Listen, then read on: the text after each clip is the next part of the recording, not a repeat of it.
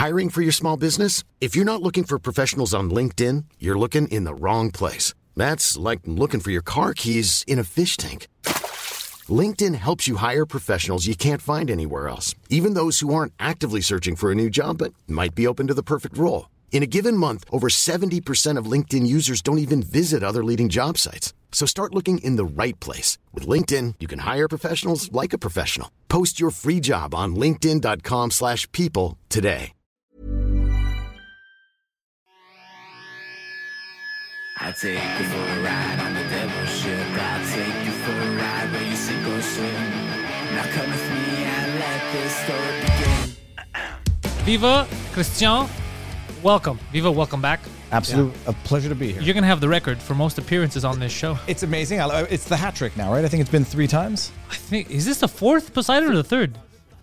This is the 5th. No way. It's either 4th or 5th, sir. That's crazy. Yeah, you're an interesting man. Well, this is going to be an interesting discussion also. We are... Well, okay, so you're riding... Westmount Notre-Dame-de-Grâce. And you're Papineau riding, also PPC candidate, just so we know in case people are unaware. Now, for people that don't know, Papineau is, it includes Park X, where I'm from, and that's Justin Trudeau's riding. Yeah. Super difficult. Whether you're conservative, NDP, putting someone there is kind of like a death sentence because people want their candidate to be prime minister, and this is the only chance people get. So it's very difficult. You got a lot of work ahead of you, Christian. Absolutely, yes. It is in the lion's den, let's say. Yeah. But it's been going good so far. I mean, the are people on the nice? ground, yeah, people are very nice. I went around to get signatures, and you get a lot of people are like anyone but Trudeau, so they're nice to you. That's funny. I'm seeing it in Westmount as well, but we should probably back it up before we get here because this it's been a learning experience in terms of running for office. So, I mean, I've never done it before. Christian, I don't think you've ever done it before. Absolutely not. So you got to get approved by the party. The party says, yes, you're going to be the candidate. Then you got to go get 100 valid signatures from voters in your riding. What makes them valid? Legible addresses, eligible voters. They can't just be residents. They can't be citizens. Eligible voters for the riding. So to get 100, you imagine it's a 5-minute discussion with everybody who signs. Oh, God. And then it's sometimes a 5 to 10 minute discussion with people who don't sign. So it was. I mean, how did it go for you? Oh, well, it's as you say. Sometimes you have to invest the 10-15 minutes to get a signature, and sometimes you invest the 10-15 minutes and you don't get a signature. Sometimes they start to write. Sometimes they just want to be friendly. They start to write, then they ask what party you're from, and then you say PPC, and then they just stop. Literally. Now, what do they tell you about the PPC? What do they know about the PPC, and what do you tell them about the PPC? I suspect Christian and I get the exact same reaction. You guys are anti-vaxxers, extreme right-wing, anti-science. That's all I see in the media. And I know you, for example, you were one of the first double-vax persons that I know. You were also a goddamn a lawyer. You know your shit. You're definitely not anti-science. And I know we've discussed before. You're sure as fuck not xenophobic. I am. It is. The allegations are preposterous. What's amazing is I know Maxime and I know and pretty much everybody on the PPC don't like looking at people as, ethnic checkboxes. Yeah. Hyphenated Canadians, I like to call them. Not bad. That's it. But anybody who calls the party racist, xenophobic, whatever, they just have to go look at the slate of 312 candidates. And unless they're one of those people who thinks that any minority on that slate is a race traitor, you can't make the affirmation seriously. So, but that's it. People have been indoctrinated to think Maxime's racist. He's a crazy nutwing who says all sorts of ridiculous things, not knowing half of those things are either exaggerated or in some cases were overt jokes on Twitter that Journal de Montréal decided to run with as though they were serious statements. So misrepresentations in the media. They believe things. They don't know why they believe them. After 5 or 10 minutes, you can start making some headway, but then they have to want to do it on their own. So Trudeau, we already know the Liberals right now, as far as I'm concerned, or as far as I know, they haven't released their actual platform for this, which is crazy because the election's a week away. The PPC, what are their main talking points? What do they want to do if they would win the election? Well, for sure, like my primary reason for joining the PPC as a candidate is the COVID-related measures, which I find are completely egregious. Violations of the charters are just wholesale being done by provinces, and there's no one at the federal level that says, hold back. Both the passport we're talking about and mandating that nurses, doctors, police officers, everybody. Everything from lockdowns to curfews to passports to face masks. These are things which they're being done at the federal level. Or they're charter violations. They might be able to be justified if it gets to that point by Article 1 of the charter.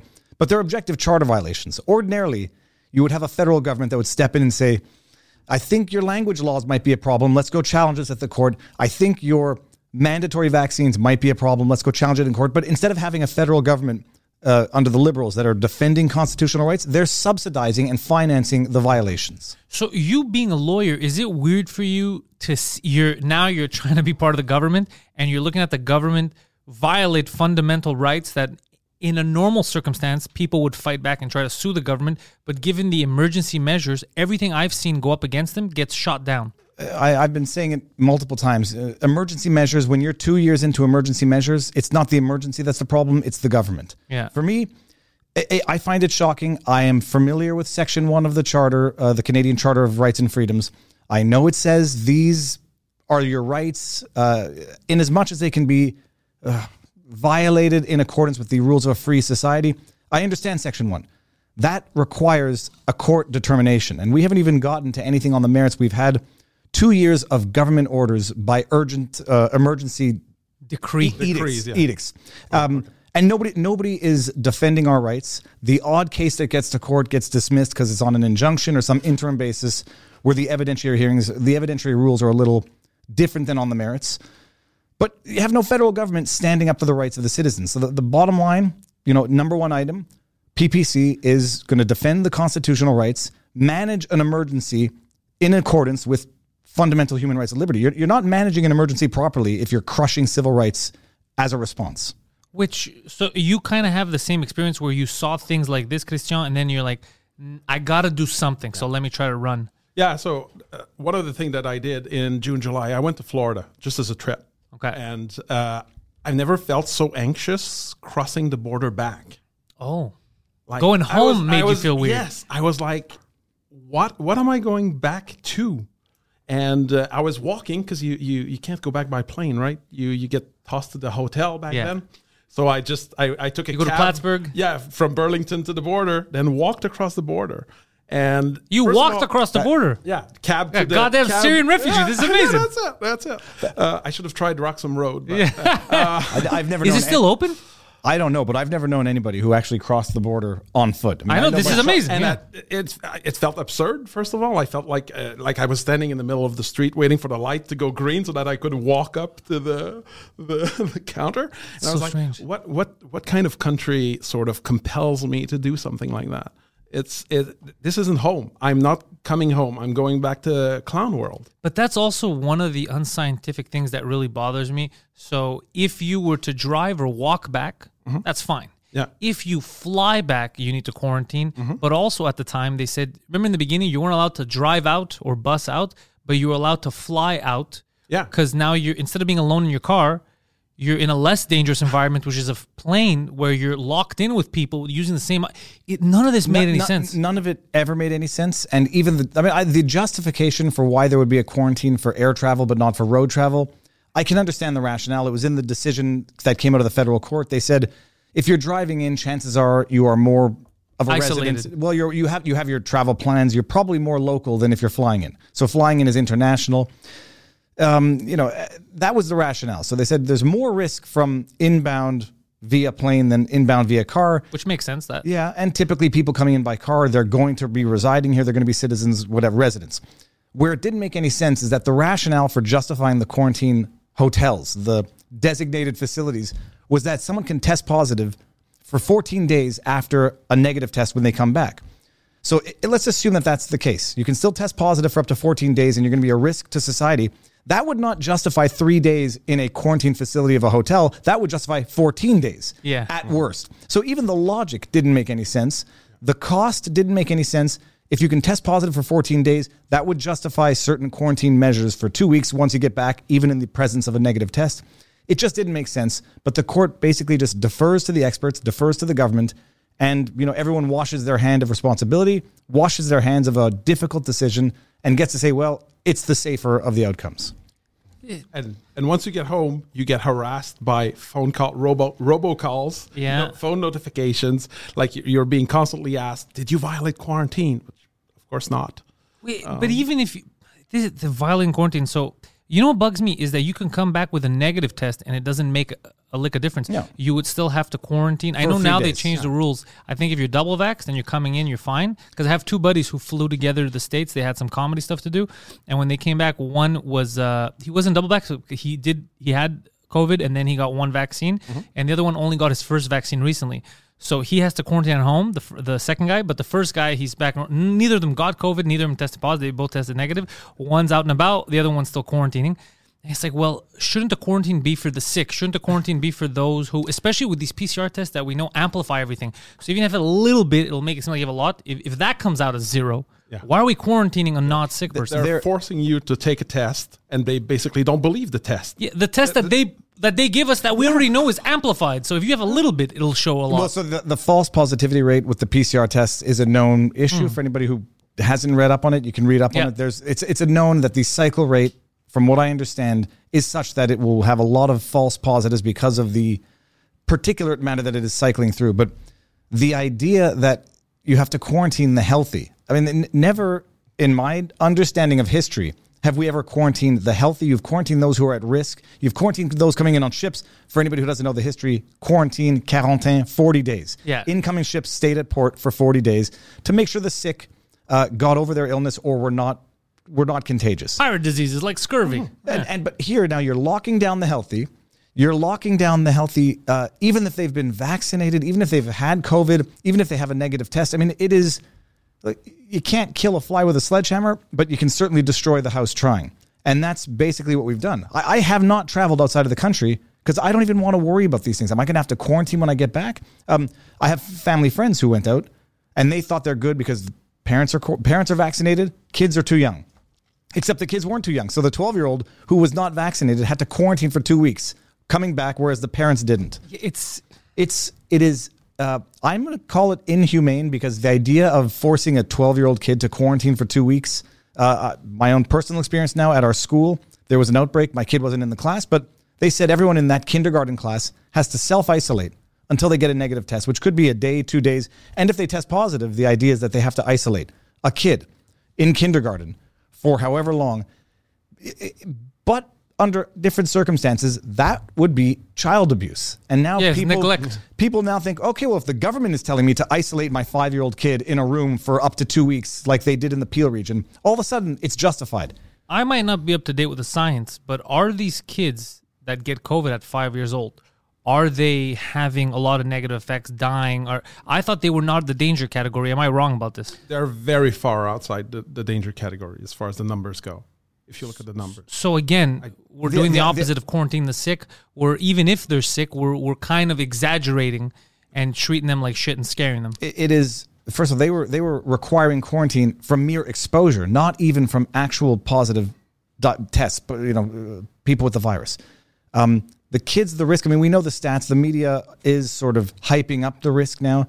They're hyping up the risk of the Delta variant with the kids while simultaneously ignoring the fact that a lot of kids are ending up in the hospital now, not from COVID, but from other respiratory viruses because they have been living like bubble kids, is what one doctor described it as. I thought it was because of COVID. That's what it's in CNN. It was an article in CNN. I shared it on Twitter, basically saying now the pediatric wards are being filled up with non-COVID viruses, rhinoviruses, regular respiratory viruses that kids otherwise had natural exposure to and had an immunity to. But a year and a half, and one doctor referred to it as basically living like Bubble Boy, they are now going back to school, a year and a half of sanitizing, no exposure to natural germs. They are more vulnerable and they're falling more gravely ill than they did before. So it's like every single thing the government has done along the way has not helped and has actually exacerbated the core problems and incidental problems. And we don't, as far as I understand, we don't have any actual recourse. So let's say in a year the government says, look, looking back at the science, we overreacted. My bad. There's no recourse, right? There's no, because you could lose your business in the time. You could lose people commit suicide. Also now there's no recourse for this passport. This is the other thing that bothers me. I'm for people getting vaccinated, especially if they're at risk. everything in your favor that you can do to help you, you fucking do it, okay? Now, do I know there's long-term side effects? I don't. The risks I'm taking is the same as, the risks you took. And however, I do not agree with the passport because it doesn't make any sense. Because if I go to a restaurant where they will stop my friend from coming in because he's not vaccinated, but the guy stopping him doesn't need to be vaccinated, so the entire staff making the food who are not vaccinated have to stop someone who's also not vaccinated from eating that food. It doesn't make any sense. It's clearly punitive. Yeah. It's a compliance mechanism. Yeah, just listen to what I'm telling you. It's not a health measure. It's a compliance test. And just so nobody views that as a conspiratorial framing, it's effectively what the government's saying. It is a pressure tactic. It is a coercion tactic.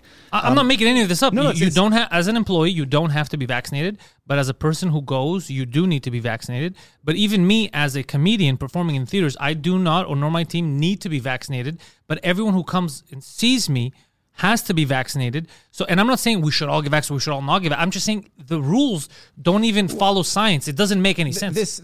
Just bear in mind. Plus, if you're vaccinated, if you do catch it from someone who's not vaccinated, you're the one that's going to get the mild symptoms. You're going to get through it. And the guy who's not vaccinated should theoretically have the extreme ones. So it doesn't make any sense. Because you can still spread it. Yeah. Even if you're vaccinated. The vaccine passport, there is no science that has been proven or shown yet to justify the measure. And François Legault said as much as I don't want to have a public debate on this because I don't want people being exposed to misinformation. So let's just not share any of the alleged science that could possibly justify this. But it is punitive, or at the very least, a reminder in as much as the curfew was. Remember when we had the curfew, Horatio Arruda said there is no concrete scientific evidence to show the effectiveness of a curfew to combat a virus, but it will remind people how serious the situation is. And that's what this is. This is an attempt to get the last 20% who are not vaccinated through coercion, through the threat and the actual deprivation of civil rights and liberties. But what's the point if even when they get vaccinated, we're not going back to normal? You haven't allowed people that are vaccinated to live a normal life. And also, the other thing that's been screwing with me the last couple of days, I've been thinking about a lot with the passports and everything, they're willing to take away people's rights and then find excuses for it, is you keep moving the goalpost. The goalpost, do you recall? 70%, 80%, 2 weeks. It started at 2 weeks. Yeah, well, it started also as, we're going to vaccinate the people who are at risk, and then we're going to start reopening.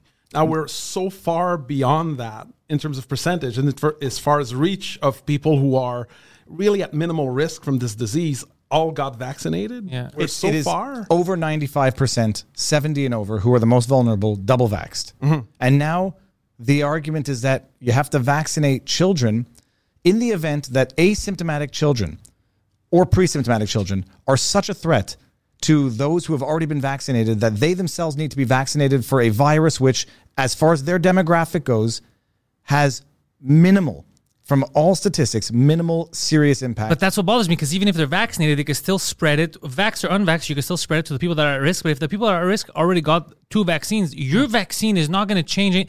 It's complete lunacy. It's beyond it. And you mentioned something which I forgot I wanted to address before. I'll get there in a second. I'll just interrupt while you think about it. And we're stopping children from basically building that immunity, which is natural, which is now shown to be 6 to 13% more effective. Studies out of Israel. Yeah, and Bloomberg dropped that bomb that bomb last week. Bloomberg said the studies now show that people who went through COVID are 13 times stronger against it than double vaxxed individuals that didn't. Who would have ever thunk that if you believe in God, that the system that God designed over hundreds of thousands of years of evolution would be more effective than man-made creations are good. And you don't even need to believe in God or anything. Just some common sense and also science. That's what we have these systems for. And we saw people this whole time, 99.9 whatever percent of people that got it. I've said it before. I'll say it again, and I'll say it as often as anybody's going to listen.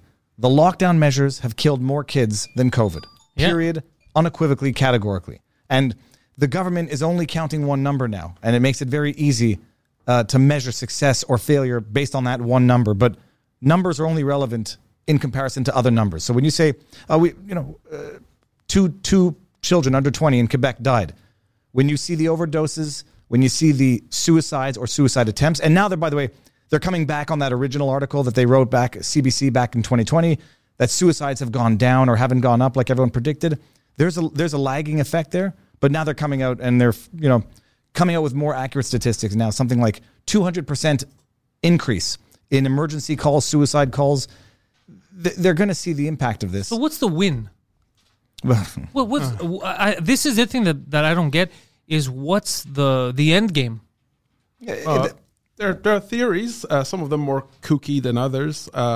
You could see it as corruption. I mean, we've had cases of corruption with the cigarette industry and the food pyramid. Now, most people know the food pyramid is a distribution mechanism for production. Yeah, I found that out recently. It's all bullshit. Yeah, it's not health related. It's distribution related. Now, you could see that having 7 billion customers who need recall shots every 6 months forever would be kind of a good motivation to send a couple of dollars to a couple of people to help make it happen. Yeah, and I am not saying that's happening. No, but absolutely not. But Big Pharma, dude, I was reading up with him this morning. Some of the biggest criminal fines ever paid were from big pharmaceutical companies, Pfizer. Absolutely. Yeah. We just did a live stream with Robert Barnes where we talked about the Johnson & Johnson, the talc powder. I think it was Johnson & Johnson. That was causing cancer. Causing cancer. Yeah. They knew, apparently they knew about it. Apparently they had documents internally confirming the risk. They made the Fight Club calculated risk. How much does it cost to recall versus how much does it cost if we have to settle out of court if we get sued? Yeah. This is the same company that people are now just blindly trusting, unquestioningly. And it's not to call in doubt the vaccine. It's just a question of saying, on the one hand, you have the utmost of distrust for Big Pharma, that you see them overtly paying out big fines for covering up stuff that they knew. And now it's just, you're a heretic. Is it a heretic or a heretic? You're a heretic for even daring to say, maybe we should slow down a little bit before talking about forced vaccination of kids 12 to 18 who are at virtually no risk to the virus. And we're starting to see now are going to be at much better adaptation at dealing with it if they actually contract it. And Lord knows what happens. What happens when you suppress or artificially stimulate the immune of a developing kid for one virus? What does it do with respect to other viruses? And we're seeing it sort of start to happen now, and it wasn't rocket science to predict. It wasn't rocket science to predict, and I've seen scientists talk about that. There's science that come out and say the same thing. Well, adults, we should be getting the vaccine and protect yourself. But kids, they're still developing it, and I haven't seen a reason why they should. And it makes sense to me why kids should kind of develop an immunity, especially since we know that the risks of what's happening with the disease with most kids and what they're saying are two different things. What they're saying is a lot of fear mongering. They make it seem like anyone who catches this disease at that age dies or has respiratory problems, which is not the case. I don't know how they're allowed to say it, but and there's no repercussions for. It's garbage in, garbage out from the media. Christian, we saw two stories over the last weekend. One about hospitals being overloaded with people ODing on ivermectin. Ivermectin. Yeah, that wasn't true either. Horse the warmer. Yeah, which is not even what Rogan took. Not at all. It doesn't matter. It was a bull. I mean, it's funny. It's Rolling Stone running this story. It was a bogus article. They quoted a doctor who allegedly hadn't worked at that hospital for 2 months, had no idea what was going on. Maddow rolls with it. All of mainstream media rolls with it. And then the other story that I broke down on my channel was a healthy 16-year-old who has COVID pneumonia in both lungs should have gotten the vaccine. And the tweet, if anybody's seen the video, you'll know. I'll repeat it now. It's not about fat shaming, and there's no but. The tweet said, a healthy 16-year-old followed the doctor's guidelines, stayed home, wore a mask all the time, contracted COVID in both lungs. I go to read the article. The 16-year-old is morbidly obese in the most objective. I mean, like, it's morbidly beyond the pale, morbidly obese. You read the article, turns out she also has sleep apnea. You read the article, it turns out her mother has diabetes, which might increase the likelihood of her having diabetes. And they're trying to use this, they're trying to exploit this kid. I don't think this 16-year-old wanted to have her image slapped all over mainstream media. Nope. They're trying to use this kid as the example for a healthy kid who gets COVID because she didn't get vaccinated and ends up in the hospital. It's shameless, inaccurate exploitation of children to push a narrative. And those are the examples that they have. Kids better get vaccinated because this healthy 16-year-old ended up with pneumonia. I mean, we know that the flu kills more kids and lands more kids in the hospitals than COVID. We knew it from the beginning. We have 2 years of stats now. We also know now that Fauci seemed to have, he lied to Congress last month. Did you see that article that came out? I haven't seen enough of it.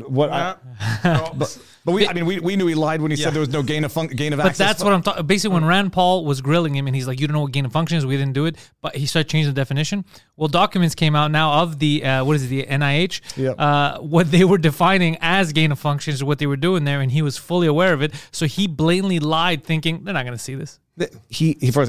Anyone knew he was lying when he said, Mr. Paul or Rand Paul, I find this offensive that you're calling me a liar, and then starts nitpicking on the definition of gain of function. And then he lied about financing Wuhan. He said, we didn't do it, but it went through a third-party NGO. Liars through and through. We all knew it, and now you have the evidence to back it up. But there's going to be no consequences. There never are, and it's just par for the course. Like these headlines, they just catch up. People hang on to them, and by the time you know that they're false, they moved on to the next. They've moved on to the next headline. So we're really fighting the best oiled machine I think I've ever seen. Yeah, and also you as a lawyer, do you see how crazy it is that there's no recourse, or is there recourse right now for let's say if my business, I own a restaurant, and because now I can no longer allow people that are not vaccinated to come in, let's say that's 80% of my clientele, and I go out of business because of this, man, I have no recourse, or people in general, because it's against our Charter of Rights and Freedoms, no one can sue the government and be like, hey guys, I do not want to show my vaccine passport. You reminded me, it was about the recourse. Not only do you not have recourse in the ordinary run of things, there's specifically no recourse now. The vaccine manufacturers have immunity. You have the governments giving immunity to the long-term healthcare facilities that were responsible for killing all those old people. I won't say killing, but for causing the death of, because we now know, I don't remember if we talked about it here, that for every 2 elderly people who died from COVID in long-term care, they estimate 1 other died of non-COVID, negligence, dehydration. And the report came out. It's the Canadian military that put the report out. And in that context also, at the time they were saying, well, how many people are dying from non-COVID? And they're saying, well, we don't know. We're not counting those. We're just putting them in as COVID. I remember that. I don't know if they were putting them in as COVID, but we're not even counting them. All we're counting is COVID deaths, because we're myopic, and that's the only metric of success now. Bring that number down, even if every other number goes up. But that's impossible, because we can't get to COVID zero. If COVID is the strain that we're saying it is, and it's very similar to our yearly flu, just stronger for certain people, then this is not something we get zero to, because even the flu, which has a yearly vaccine, and the flu is something we all pass and we gain immunity, always mutates and changes, we can't get to flu zero, even though they say we did, which is bullshit. By saying things like this, that means that we're never going to get back to freedom, because if the barometer is get to COVID zero, it's impossible. That's like saying get the earth to stop turning, and then we'll change the rules. We're always being told it's just a few people who disobeys that stops us from this mythical COVID zero, right? Yeah. We're so close to COVID zero. That's what true. No, it's not true, but that's what we're being sold. That there's just, if you can convince your crazy uncle who's a conspiracy theorist to take the vaccine, then it's all going away. But if 100% of us are vaccinated, it still doesn't change anything. No, because it's still going to move around. And it never started as COVID zero, and it never should have gotten there. And way back in the day when some people on the fringe, and I say the fringe of the left side of the spectrum, were saying some doctors were like, get to COVID zero. And people are like, no, that's not possible. But the goalposts have been moved from flatten the curve to not overwhelm the healthcare facilities to effective COVID zero. And then it became mainstream. It's an impossible goal. It's not that COVID is like the flu. COVID is a coronavirus, which is it's a variation of what might seem to be a man-made or man-altered variation of, but setting that aside, it's a variation of the coronavirus, which has existed forever. That's why you saw, on the disinfectants, it does not kill coronavirus. It's why you saw it on the boxes before this happened. It's been around. It will always be around. And now you're starting to have some provinces, some countries say, we got to learn to live with it. But in the meantime, it was 2 weeks to flatten the curve, not to overwhelm the healthcare facility. What has the government done to, ramp up the healthcare facility? In those 2 years, nothing. They spent hundreds of millions of dollars on COVID ads. They spent or announced they're going to invest $1 billion in a COVID app, COVID vaccine passport app. Code. I feel like an idiot now that I declined that to appear in that COVID ad. Remember that when I said no? I don't remember anything that is not public, but you imagine, like, we need to bone up on the healthcare system. And what does Trudeau, $1 billion for an app? How about putting that $1 billion into the healthcare system and protect the vulnerable and let the rest of society go on as a free society? And now we're about to put nurses on leave. Well, that was where I was going. Yeah. Listen, I have a very strong stance on this. I'm very angry about them coming out and saying, doctors and nurses that do not want to get vaccinated are going to be suspended without pay. And I'll tell you why I have this stance. Because a year and a half ago, these were our heroes. They were the frontline workers. This is before we knew that COVID wasn't 98% safe. We thought, you get this, 50-50, you might die. And they were still on the front lines, trying their best, trying to save people. When we didn't know the ventilators were killing people, they were fucking out there like, I don't know why people are dying. They were fighting it. They were our best in society. Doctors and nurses fighting on the front lines, risking their own lives, not knowing, trying to help everyone.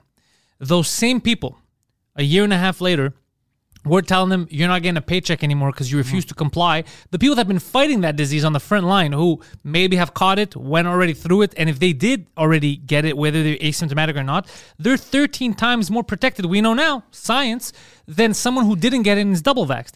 And yet you're going to suspend the pay of people who risked everything to help us.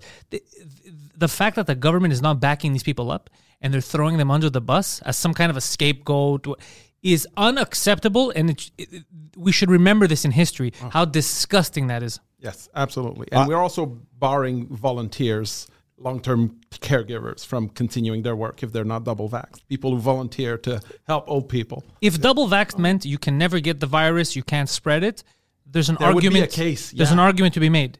Since the only thing we know scientifically it does is your own symptoms, not your own chance of getting, because getting it depends on the viral load that you're exposed to. Yeah. So it does not change any of the other stuff. This is crazy to me. Well, this is unacceptable. I'm glad you took that position so no one's going to think that I'm copying it, because I tweeted it out yesterday. They exploit them knowing the risk, because the vaccine's been around for a long time now. Yeah. And it was never a question of making it mandatory for them after the let alone the sacrifice that they've made. It's like you threw them on the front lines like soldiers in a war, and now that they've you got what they you needed served out their of them, purpose. they served their purpose. Brush them aside out of a question of unscientific principle. If you want to reduce the risk of spreading COVID, it would seem to me that a negative test would probably be more effective than compelled vaccination. Yeah. But no, don't go for the logical solution. Go for the one that allows you to create the scapegoats so that this inevitable fourth wave that they all knew was coming, they've got an easy blame. Not the fact that the vaccines don't work quite as well as everyone thought or said they were going to work. Now you can blame it on the 20% who are not fully vaccinated. And what percentage of healthcare workers are not vaccinated? It's a minute fraction of the majority. It's thousands overall, but in the grand scheme of things, it's enough to harm the system quite a lot if they all decide to pull in together and say, you know what, we're still going to show up. You're going to have to fire us. You're going to have to forcefully. And the main problem, they will. The main problem for years they've been understaffed, they've been underfunded, has never been addressed. I have nurses I know nurses. They're understaffed. They double shift their work through COVID. And again, this was when they did not know the survival rate. They risked mentally. They're like, I have a family, but I'm risking everything for society. And they went in there. How do you screw these people over now and kick them out of their job? It's crazy to me. It's just how wars are fought, with people sitting in ivory towers throwing the lowly citizens to their fate. It's like, and then the lack of gratitude, but the lack of logic, the lack of science for the numbers that they are, and then also dealing with the fact that we've had shortages, we've had staffing shortages, not just for 2 years, for 2 decades. I mean, and we've talked about this, 2018, in the flu season, they had to suspend elective surgeries in some Toronto hospitals because they were understaffed. Yeah, my friend's elective surgery was also postponed a couple of times this year. Oh, no, I heard an awful story on a guy calling in Australia who doctors would refuse to see him, given the fact that they have like one case in Queensland. Doctors refuse to see him, sends in a picture of a welt on his skin that's infected. They give him antibiotics, doesn't go away, gets worse, sends in a picture again to another doctor. They say looks malignant. They take a biopsy. Malignant beyond, they now tell me he's got 12 months left to live. We've known about the problems. But even here, I don't know the legality of this, but one of our friends who was a frequent guest on his podcast, his wife, who had 2 twins, called in to go visit one of the doctors, a dermatologist or something, and they said, we're not going to see you. We don't see patients that are not double vaxxed, which is... How do doctors make that decision now? I don't isn't that segregated? I said it. I predicted it when they came out with this stupid vaccine passport. Legault says it's only going to be for non-essential services. We're going to roll it out for restaurants, gyms, and what's the other one? Cafes, whatever. Yeah. Theaters. I said, if the rationale is that this is so bloody dangerous that the unvaccinated are existential threats to the vaccinated, it makes no sense that it should only be limited to non-essential. It's only a matter of time before that happens. And now, yesterday they come out and they say, we're rolling it out. And by the way, you can't make hospital visits unless you're double vaccinated. We'll make an exception if someone's on their deathbed. But other than that, to visit someone in a hospital, you have to be double vaccinated. I mean, it's not a slippery slope anymore. You just know it's going to be a moving goalpost. And by their own logic, it had to go there. Because if it was so dangerous, you can't let the unvaxxed into restaurants. You don't want to let them into hospitals. And it's just going there for a... But it's not... What boggles the mind is none of this is scientific. None of this is logic-based. This is all emotion, fear-based. Yeah. You have people online who present numbers, and when you look at headlines and then you go look at the numbers, you can see how headlines are generated. Yeah. Someone told me, like, kids are 5 times more hospitalized with the Delta variant. That's not true. So I went to the CDC's website and I looked at the number and I'm like, actually, that's like 3-4%. And he's like, no, but it's in relation to adults who've been vaccinated. And then you see that they're stretching the truth as much as it can a case can be reasonably made that this headline is not complete horse crap, but it is.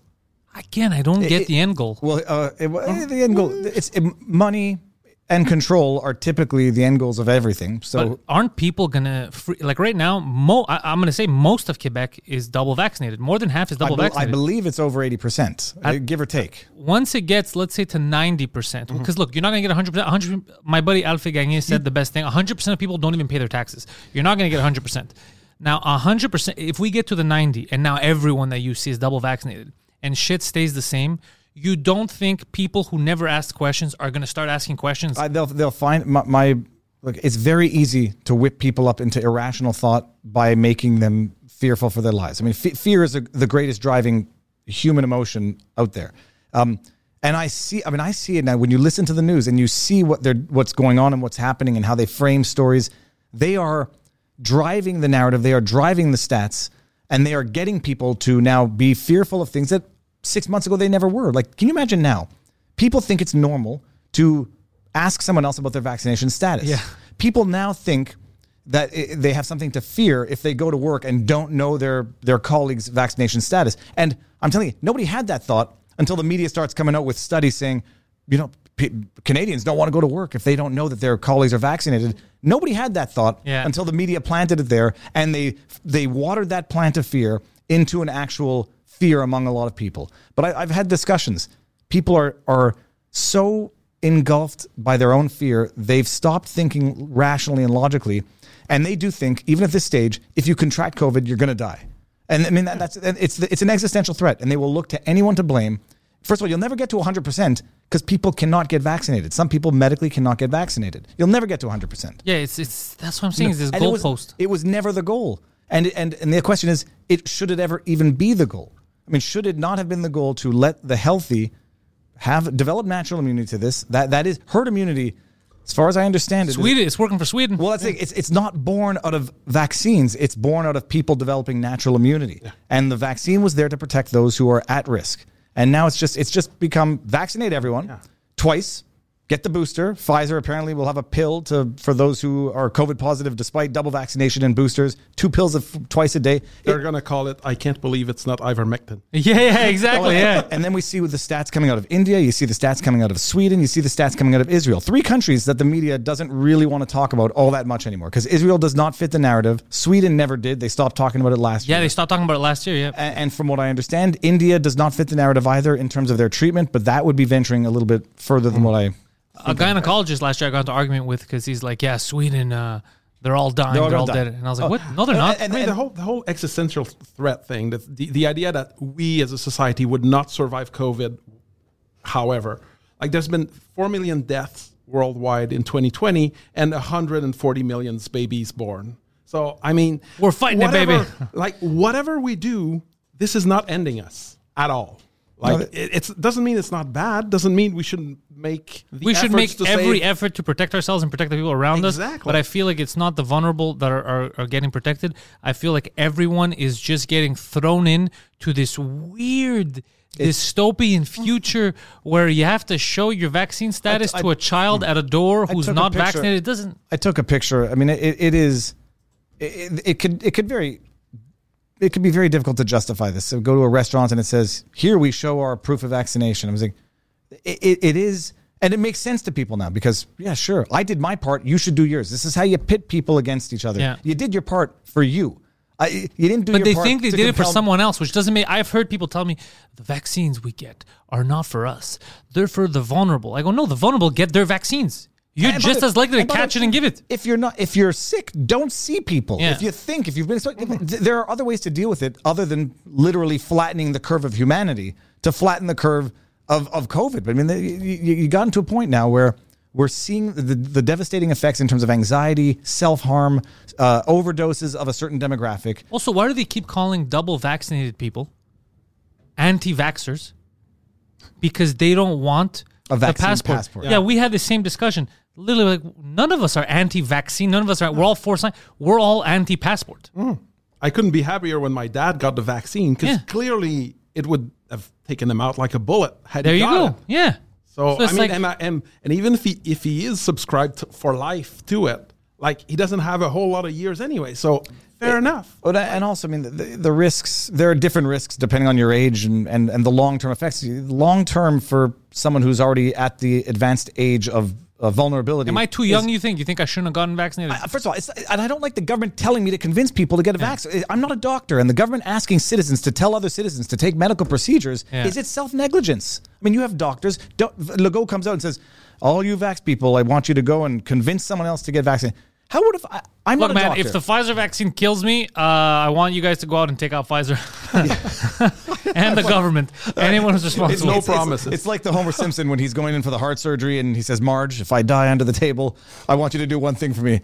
And it's, I don't want anyone thinking I'm actually promoting violence. It was just a very funny line. yeah. It went through my head. I go get the vax. Okay, look, the risk of getting the vaccine is strictly for me. And I said, okay, look, I'll take my risk one way or the other. I had my calculation. I had my reasons. I play with my kids' daycare in the park all the time. Yeah. I'm neurotic, so if I were to get someone sick or if someone were to get sick and I would feel like I gave it to them, fine. I took that calculated risk. I think my risks were minimal either way. But you have developing kids, you have pregnant women, you have people with medical conditions, religious conditions. This is not what society is supposed to be about. Someone thinking that they have the right to know if their colleague is vaccinated. I mean, it's about as logical as thinking you have the right to know if your colleague has herpes. You can get it from them. You can sit on the same toilet seat. I mean, I guess if you share cutlery, there's a chance. It's like it was never anybody's business, by and large, let alone under the context of a virus that has these survival rates for the better part of the population. And I found that that's one of the hardest thing was usually when people would ask if I'm vaccinated, I just blurt it out. And now I make it a duty to sort of say, well, I'm not answering that question anymore. It's none of your fucking business. Because I don't have anything to hide. First of all, I've been flying around, so use your own judgment, you dipshit. Just I ask if they have oral herpes. I mean, that's it. Yeah. Well, why is that in your right? Well, if I eat at your place, I want to know. I mean, there's a chance that something bad can happen to me. So it's my business, your personal medical condition for COVID. I mean, the COVID, it's just the specific sets of the circumstances. Everybody you talk to who will accuse me of being an anti-vaxxer. It happened yesterday. It was the only time it actually happened when I was hanging up PPC signs. Someone said, "Oh, you're the anti-vax group." I was like, "I'm double vaccinated. I'm not." You were double vaccinated early. I said, "I'm not anti-vaxxer. I just don't think that a 13-year-old should have to get vaccinated in order to go to a coffee shop with their friends." Yeah. And he says, "Well, why not?" It's like, because that's not how society works. And that's against the science. And he says, "Well, when I was a kid, I got my mumps and my polio shot." It's like, That's not what this is. Mumps and polio as diseases are different than COVID. Yeah. The mumps and polio vaccines compared to COVID vaccines are different. Yep. If this has been around, and this is my own personal opinion, when this has been around for 5 to 10 years, and we have seen potentially any longer term effects, I will feel much safer recommending it to young people and anybody. In as much as I'm not a doctor. But these are not the same, but in their minds. COVID, Dershowitz was on, where was he on? Fox News, said COVID's worse than smallpox. It's like, no, it's not. And for anybody to actually think that it shows the degree to which their logic and their reasoning has been skewed by their panic and terror. He literally said, I'm not mischaracterized. I like Dershowitz. He's been on my show twice, my channel twice. Smart guy. But you can see where someone through 2 years of day in and day out fear porn sits there and says, COVID is more dangerous than smallpox. I mean, it just is a different disease. And the people who are at risk are different demographics. And as far as it goes for kids and anyone under 70, it's not the same thing. I feel like you're trying to tell me I'm too young and I should not have been vaccinated. I do not give anyone medical advice. I'll give legal advice. I hope I don't drop that. If you give legal advice, tell me how I'm going to sue the government. Don't waste your time. Don't waste your time. I mean, you'll be fine. You'll be fine. Yeah, we're going to be fine. No, I'm not. Like I said, I've been doing my research, and what it feels like is, okay, there are the cases of people that initially they take it, they have a reaction, they get Guillain-Barré and all that. It's very, very small. I think I would have already had something like that. And long term, the way it seems, I think the biggest issue is that it's less effective than what they assume. Mm-hmm. So all this is nonsense, and we're going to have to keep getting stuff. That's the biggest fear for me, is that it's useless. And that's the people who think they support the vaccine passport now, when it starts becoming annual boosters, twice annual boosters. Then they're going to say, well, geez, can you just, my body is not a vessel for your medicine. Like, yeah, that can be good for us also, right? Like, I'm not a doctor. Because already kids, they space out the vaccines because your immune system can't handle all this at once. Yeah. Well, and it's about the Guillain-Barré syndrome. It's rare, though. It's exceedingly rare, but it's exceedingly rare. It's a risk with all vaccines. Yeah.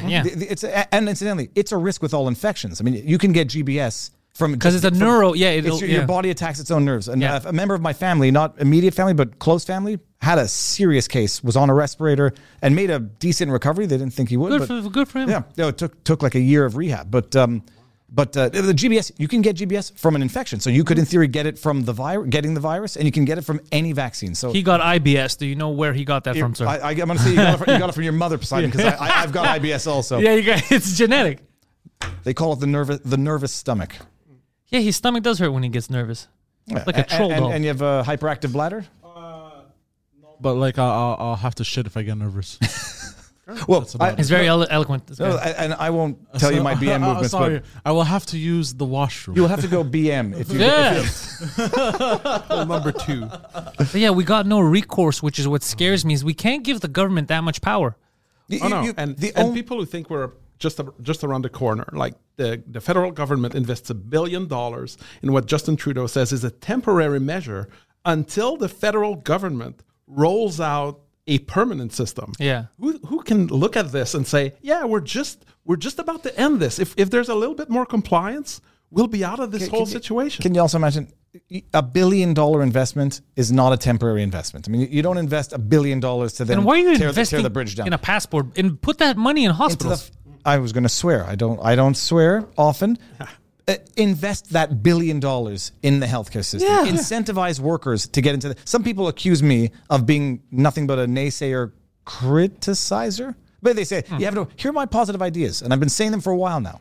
Incentivize healthcare workers and doctors to come back to Canada and to work.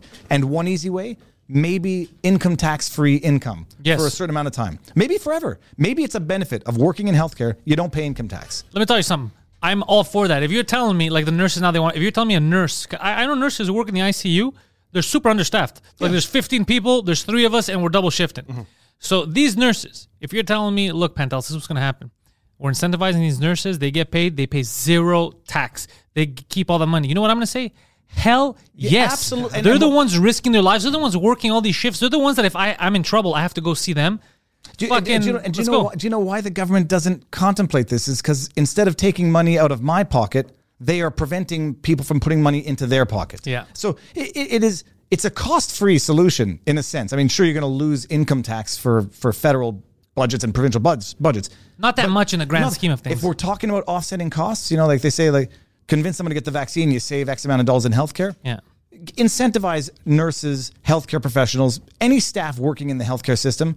No income tax. I'm down for that. You will incentivize people. But what do? They know they have a shortage, and they implement this unscientific, unconstitutional, mandatory vaccine, notwithstanding legitimate religious exceptions, notwithstanding I don't think they're recognizing religious exemptions. I think they're recognizing medical exemptions. I don't know what they consider to be a legit one. No, religion doesn't exist in the federal government right now. They said it doesn't matter. We don't care what you believe in. I know that they're doing that in British Columbia. They're not recognizing religious exemptions. But and what do they do? I thought Trudeau was pro-choice. I didn't know that he went this. I thought he was pro-choice. But apparently it's my body, his choice now. The liberals are, the irony, conservatives are not conservative anymore. Liberals are not liberal. Yeah, it's so weird. Liberals have become fundamentally illiberal. And I mean the politicians, not the people. The people, lowercase L liberals are good people with good ideologies. The government itself, once you taste power and you see Trudeau getting on that stump, talking about those people putting our children at risk, and you have to do it. If you don't want to do it, you're not going to get on an airplane, knowing full damn well the minorities and the demographics who are more underrepresented in terms of vaccination. The Liberal Party is liberal only in name, as is the Conservative, ironically enough. Yeah, there's such weirdness. So how do you guys feel confident about your campaigns? Well, confident. I'm facing Justin Trudeau. Yeah, that's a heavyweight. Yeah. I mean, Justin Trudeau, who I should say publicly, he did receive a private invite to come to this show. He's only got a couple of days left till the elections. I don't know if he's going to come, but he's always welcome because so far the Conservatives are willing to come. The PPC is willing to come. Even the NDP wants to come, and I said no. But the Liberals, they were supposed to come, a couple of them, and they chickened out at the end. I wish you get them. And you see how I am. I'm gonna say what I think. Get him on. I don't mean. No, I mean, but you see how I am. Like I'm gonna let them talk. Pentelis, anybody who doesn't want to have open dialogue and anyone who insists on seeing the questions first, they're not interested in the truth. They're interested in framing. Yes. I will go on the most hostile platform. They can't be overt violent. But I'll go on the enemy's channel and have them grill me left, right, and center, make me look stupid, whatever. If I look stupid, it might be because I'm stupid, and then I might have to get smart on certain issues. So it's the ultimate test of one's ideas. No one's going to accuse even the Conservatives are dodging certain reporters now, Rebel News in particular, but no one's going to accuse them of not being cowards when it comes to transparency. But what's the story with Rebel News? Why are they? Because the way they frame them is, and I understand that they're sensationalist as well. Just like everyone is a sensationalist, they're trying to push their own agenda, but they're not doing anything different than the CBC is, than CTV is. Wow. And the way they made it seem to me, and then I started looking at Rebel, was, these guys are either racist or crazy. And then what it looks like is they're just reporting on stuff that the other two major guys aren't reporting on. That's the main difference.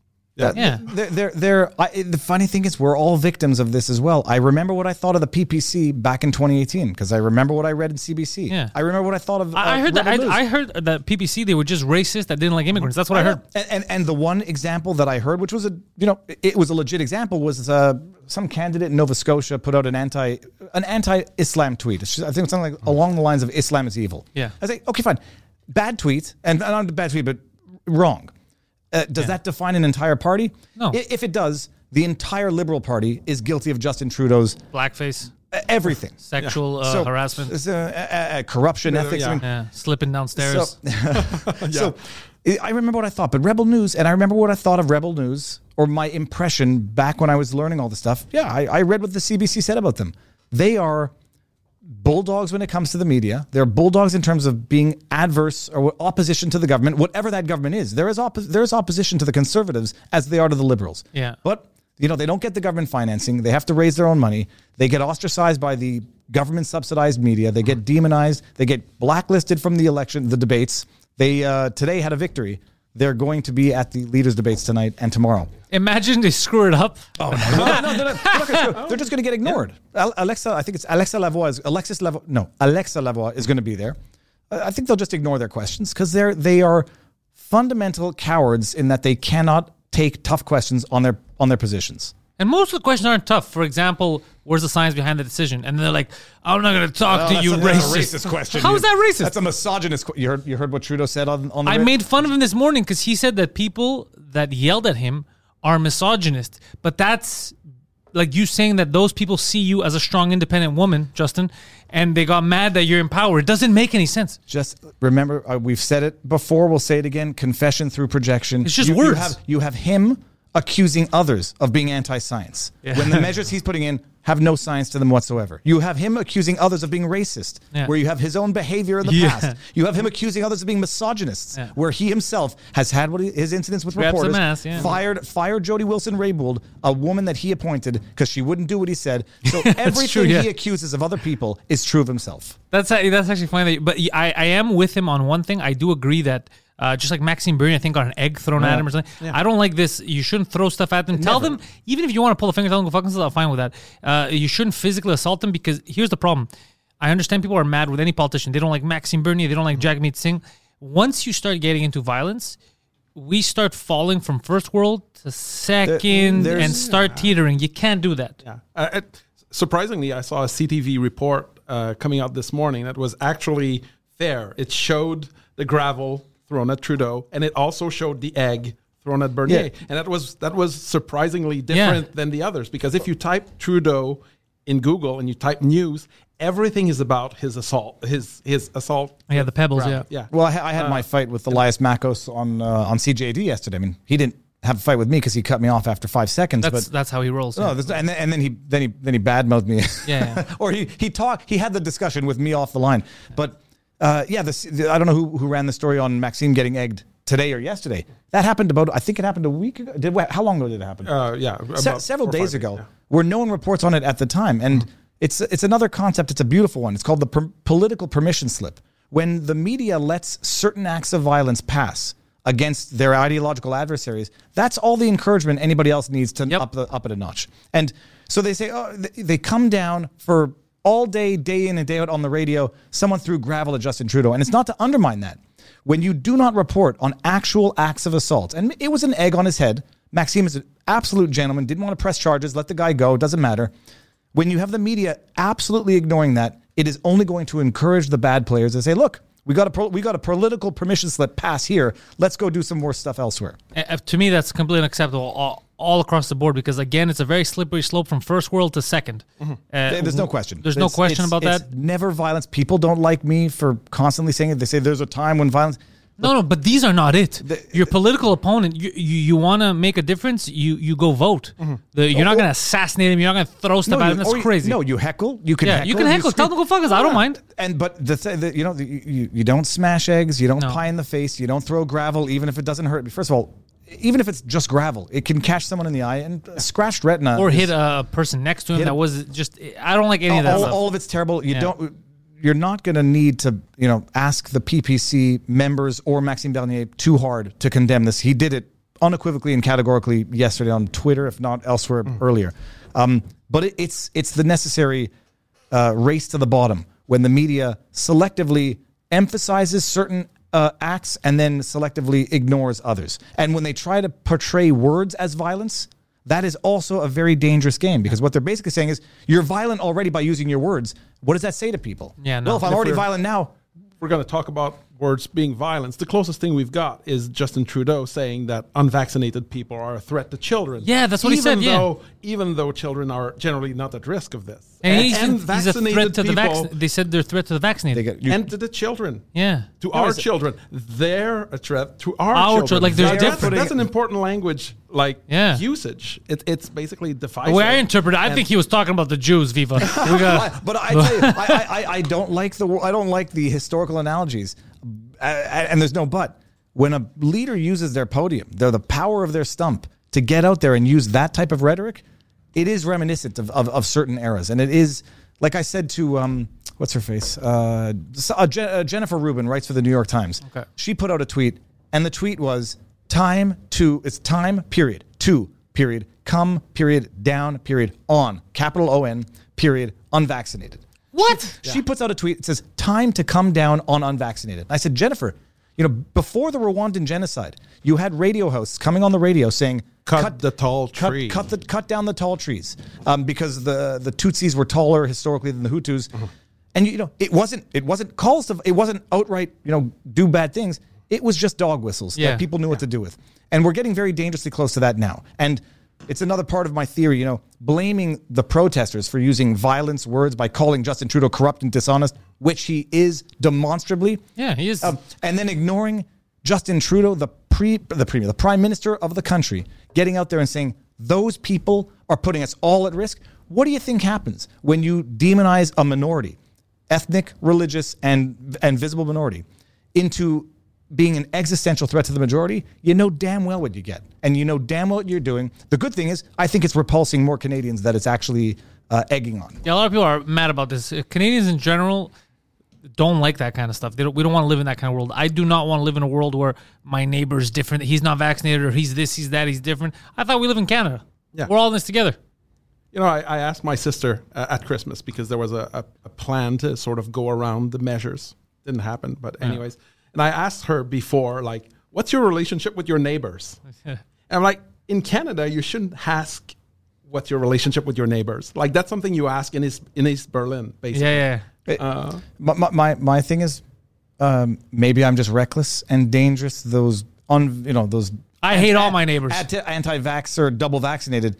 It would never occur to me, nor would I ever do it, to ask them on their vaccination status before inviting them into my house, or to even ask them that for the purposes of treating them differently. If I saw someone sneezing and coughing, I was neurotic before COVID. I'm okay. Thanks. Stay home. But the idea now, I want the real war to start. Pfizer versus Moderna, people. Oh, they don't care. They're all dipping into the same pockets anyhow. There's plenty of money to go around for them. But if I find out any of you got the AstraZeneca, there's going to be trouble. I don't know the distinction between all that I know is that one of them, I believe it was the Pfizer, which might have had a greater risk of triggering a relapse of shingles. And in as much as possible, I didn't want to get. I had bad shingles as far as it goes, like all over my torso, all over my back. Didn't get on my face or any of the sensitive spots, but 6 weeks of. Try jogging, and I did. I still jogged every day. Jogging with, it looked like the continent of. This was after the vaccines? No. Okay, this was actually right before COVID. This was February 2020. Oh, okay. And I got wicked shingles, and I was like, when you jog, everything touches. And it just hurts? Hey, it itches to the point where you can feel it in your stomach. And it itches to the point of pain, and you can't sleep, and things are sticky. It was all gross. I didn't want to have a relapse of that, which is one of my reluctancies to getting the vaccine. And someone's going to tell me, Screw your medical history. You got to do it. Otherwise, you're not going into a coffee shop, which also came to the same thing because I'm not downloading that app, and I'm not downloading that app. I already said. No, never. Done. And people are like, well, you got vaccinated. What do you care about? Because the principle of it, I do not want to comply with this nonsense. Yeah, there's a lot of why do you care about it? Like I'm making more money now that we're in COVID. I'm a software engineer. Like I work in an industry that was completely blessed by this. Yeah. This crisis, and I could just sit on my butt and just like, even when they lifted the curfew, it took about a week and a half before I actually found myself outside the house at the time past curfew. But it doesn't mean that you agree that everyone should suffer. No, it's ridiculous. Like seeing it from like, why do you care? Well, actually, you shouldn't wait until it affects you personally before you start caring. That's how I feel. That's why I don't care. One of my buddies like, hey, do you mind? Because he wanted to come see the studio. He goes, I'm not vaccinated. I didn't ask you. I don't give a shit. I didn't ask you. And it creates a shame. It creates a shame where there should be no shame, a pressure where there should be no pressure. What the hell do I care? Come, I didn't even ask you. Are you sick? If you're sneezing and coughing, stay COVID or home. not. Yeah, exactly. If you're sick, don't come. Maybe if you're not sick, what do I care? Maybe that's going to be a little bit more true now, but it should have been true all along that if you're coughing and sneezing, like try and stay home. Stay home. There used to be a bravery associated with showing up for work when you're. Yeah, it used to be brave. It's very fun, actually. I remember those times. I think that's actually a good thing. No, those ads, like, the moms who don't get to take a sick day off. Like now, your mom's sick. You are in isolation, mom. Forget a day off. You're in the quarantine hotel. Yeah, your mom's sick. You better shoot her. Lock her. Yeah, we're not taking chances. Lock your parents in the basement. But one thing we didn't answer before: the policies of the party, because people say like yes, three basic policies: no vaccine passport, no lockdowns, and freedom, constitutional rights. Because I like those, but what are you going to do about the economy, Viva? And not Justin Trudeau. Yeah, that's everyone's policy now. That's everyone in my district, and I'm in Mark Garneau's territory. Mm-hmm. I'm talking to people who are diehard liberals. They're not voting Trudeau either. It's only a question of whether or not they vote for me or the Conservatives or just go to the NDP. I think the NDP is going to do pretty well in our riding because people are fed up with Trudeau in all respects. But what do you do about the economy? Here's what you do about the economy. You open it up. And people who are still vulnerable, protect them. Yeah. But you don't need me to stay home if you want to stay home. and protective incentivize work from home when it's possible. I mean, for me, that's a no-brainer. I mean, you've got office buildings emptying up because people can work remotely. Awesome. Like, as long as it's reasonable and as long as people don't feel safe, they should have the option to work from home. I'm with you. Yeah. And how do you get the economy rolling again? Tourism, I mean, the outdoors, skills. You've crippled not you. Pantelis, This is all my fault. The government has crippled the economy, and they've made it impossible to do business or so cost intensive to do business. You could stay in business just to try to preserve what you have, but it's impossible to make money and it's impossible to grow. And it's like these restaurants listening to CJAD propaganda again, and I think it was Natasha Hall who said, after everyone calls in and says, a bunch of people saying, I'm not going to go to these businesses. I'm not going to support this. It's going to kill small businesses. And Natasha says, well, there's people out there like me who might feel more safe to spend some of their disposable income to support you. I was like, maybe. But anybody pretending that this is going to be good for business. Oh, this is terrible for business. You just cut their potential clients by half at least. You cut their potential clients, maybe by half or whatever. You cut their potential clients. You increase their costs substantially. You got to hire someone to sit at the front to check people. I mean, that's wasted money. Papers, please. It's wasted money. It's wasted money, yeah. And then everyone's like, well, why don't you just retrain some of the staff? Retraining the staff to do more work equals pay increase. No, I've spoken to a lot of restaurant owners. They're like, dude, I'm a cook, I'm a chef, I'm not a border agent. Security. I'm the vax security of my restaurant. I mean, And running a restaurant, it's like you're borderline. You're always bordering on catastrophe. Especially now with these machines. In COVID, it's been ridiculous that some of them managed to survive, and now you're just increasing their increased burden. cost of the inflation of food, of beef prices, milk, groceries. All costs are going up. I know. I went to the grocery store yesterday and I felt that doesn't stop the spread. It might reduce, but it reduces symptoms. It reduces viral load, so it has a benefit. Viral load is debatable. I should not venture beyond my expertise, but you've increased the cost of business. No, it is. But open up the economy, open up the borders. If people are scared, they can protect themselves. Mm-hmm. It's the idea now that all citizens have abandoned all sense of self-responsibility because Justin Trudeau gets up on his stump and says, "I want to keep you safe." You know what? I'll keep me safe. Yeah. You do your job, which should be as limited as possible. Another policy of the PPC, small government. I like small government. I'll tell you that much. You guys are winning me over there. I don't need the government to make mistakes for me that I can make for myself. Yeah. And very rarely has the government or private enterprise is different. Very rarely has the government done anything better than I could do on my own. There's certain things, healthcare, which they've botched for the last decades, security, infrastructure, which they've botched for the last decades. What, I want to give them more work? It's like they've failed time and time again. You're not good at anything. You're incompetent and you want to raise. I mean, that's what the government is basically saying to us. And if the government's going to make a mistake on the side of freedom. Like basically err on the side of freedom instead of erring on the side of restrictions. Like, I don't mind the government making mistakes. It's a new disease. We didn't know about it. Now we know a lot more about it a year in. But if you're going to make a mistake, like the principle of precaution, to a degree, but not to this degree. Absolutely not. The idea that lockdowns should ever have become common parlance of governing should never have been the case. Everyone's saying like, well, we all better get vaccinated, otherwise the government's going to lock us down again. I was like, that's the problem. The fact that you think that that's the right they ever had in the first place. Yeah, that we're scared of them. They should be scared of us. The lockdowns would have been North Korean as a concept until the government made it mainstream, and now people accept it as like the consequence to not complying with the government. I would, if I'm prime minister, first day I get in there, you will never have a lockdown. And if there is a lockdown, you won't need the government to do it because you're going to stay home for whatever the reason. Yeah. I mean, that's bottom line. If you need a lockdown, people don't need the government to say, stay home at 8:00. It's, and then I guess other policies, immigration, what's the immigration policy? Tighten it down, limit it. Yeah. Make sure that you have skilled immigration. But as far as I understand, the Canadian government, our immigration is pretty. Apart from that, what is that road there through the states? Roxham Road. Yeah, the people just walk in. But apart from that, in general, the criteria is pretty heavy duty compared to other Western countries. I'm not sure about that. I'm not sure either. I think it's pretty. I think they've adopted something of the. I don't want to say cheap labor methodology, but I think they have, and it's not the right way to look at immigration. First thing is, you take care of your own kids before you start talking about having more kids. Obviously. And if anybody says that that's a racist position, Canada first, we have many different ethnicities and religions. Yeah, that's a nation. That's not a... And so the idea of saying, well, we're going to welcome tens of thousands, of refugees. Now, and that's another thing is like we've sort of been treating immigration like refugee. They're not refugees, saving. all of them, yeah. No, refugee issues are a separate issue. Immigration should be limited until we can get clean water to our indigenous populations. I'm with you there. It should be limited until, the homelessness is under control. It should be limited until drug addiction, something like 1 in 3 kids. I was listening to a show. It was called La Salienne. It's the Centre La Salienne. It operates out of Saint-Michel. And apparently, if I believe the stat that the guy said, it's Paul Evra, 1 in 3 kids in Saint-Michel eats 1 meal a day. And it's been exacerbated by COVID.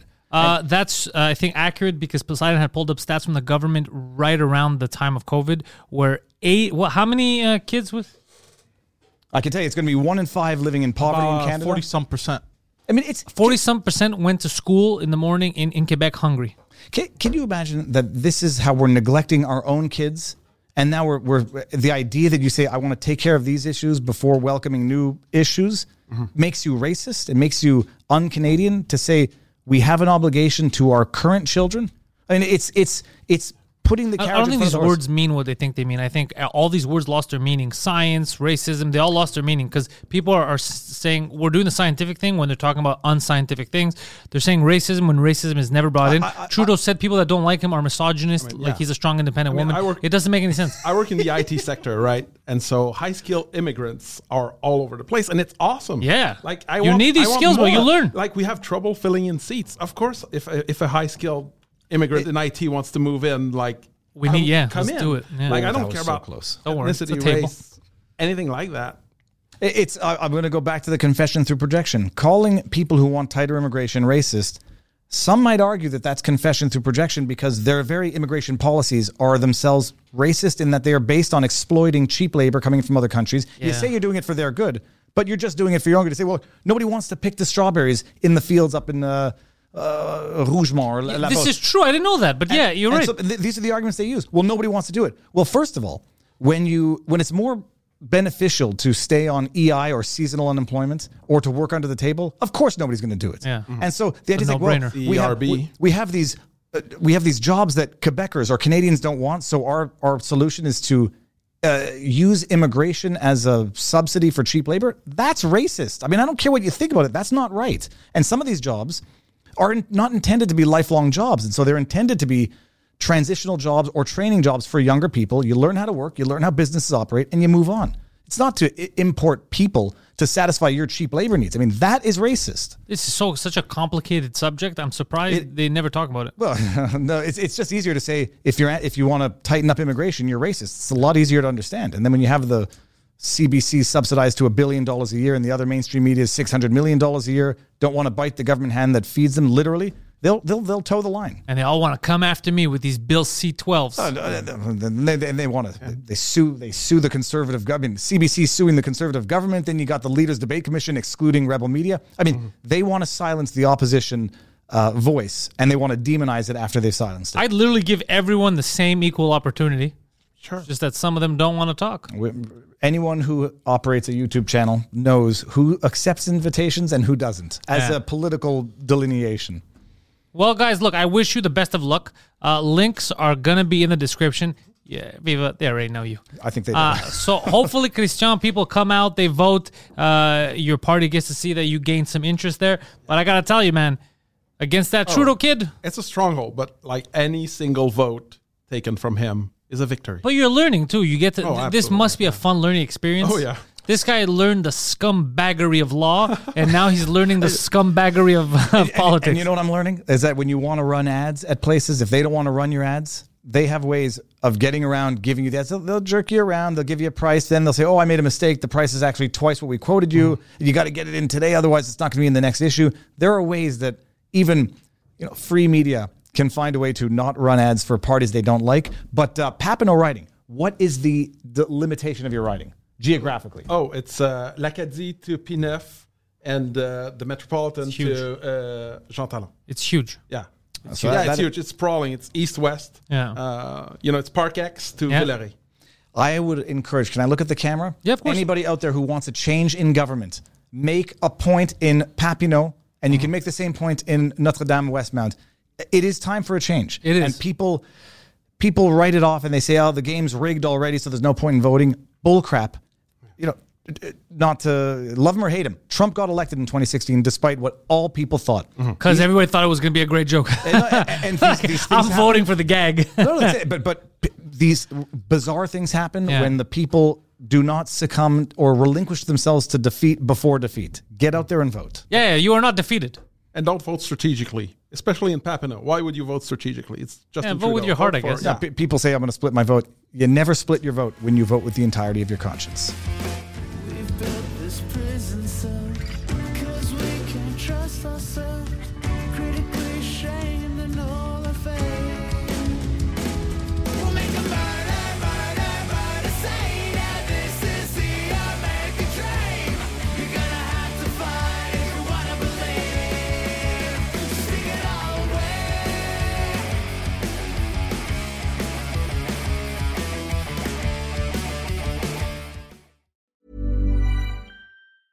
Planning for your next trip? Elevate your travel style with Quince. Quince has all the jet-setting essentials you'll want for your next getaway, like European linen, premium luggage options, buttery soft Italian leather bags, and so much more. And is all priced at 50 to 80% less than similar brands. Plus, Quince only works with factories that use safe and ethical manufacturing practices. Pack your bags with high-quality essentials you'll be wearing for vacations to come with Quince. Go to quince.com/pack for free shipping and 365-day returns.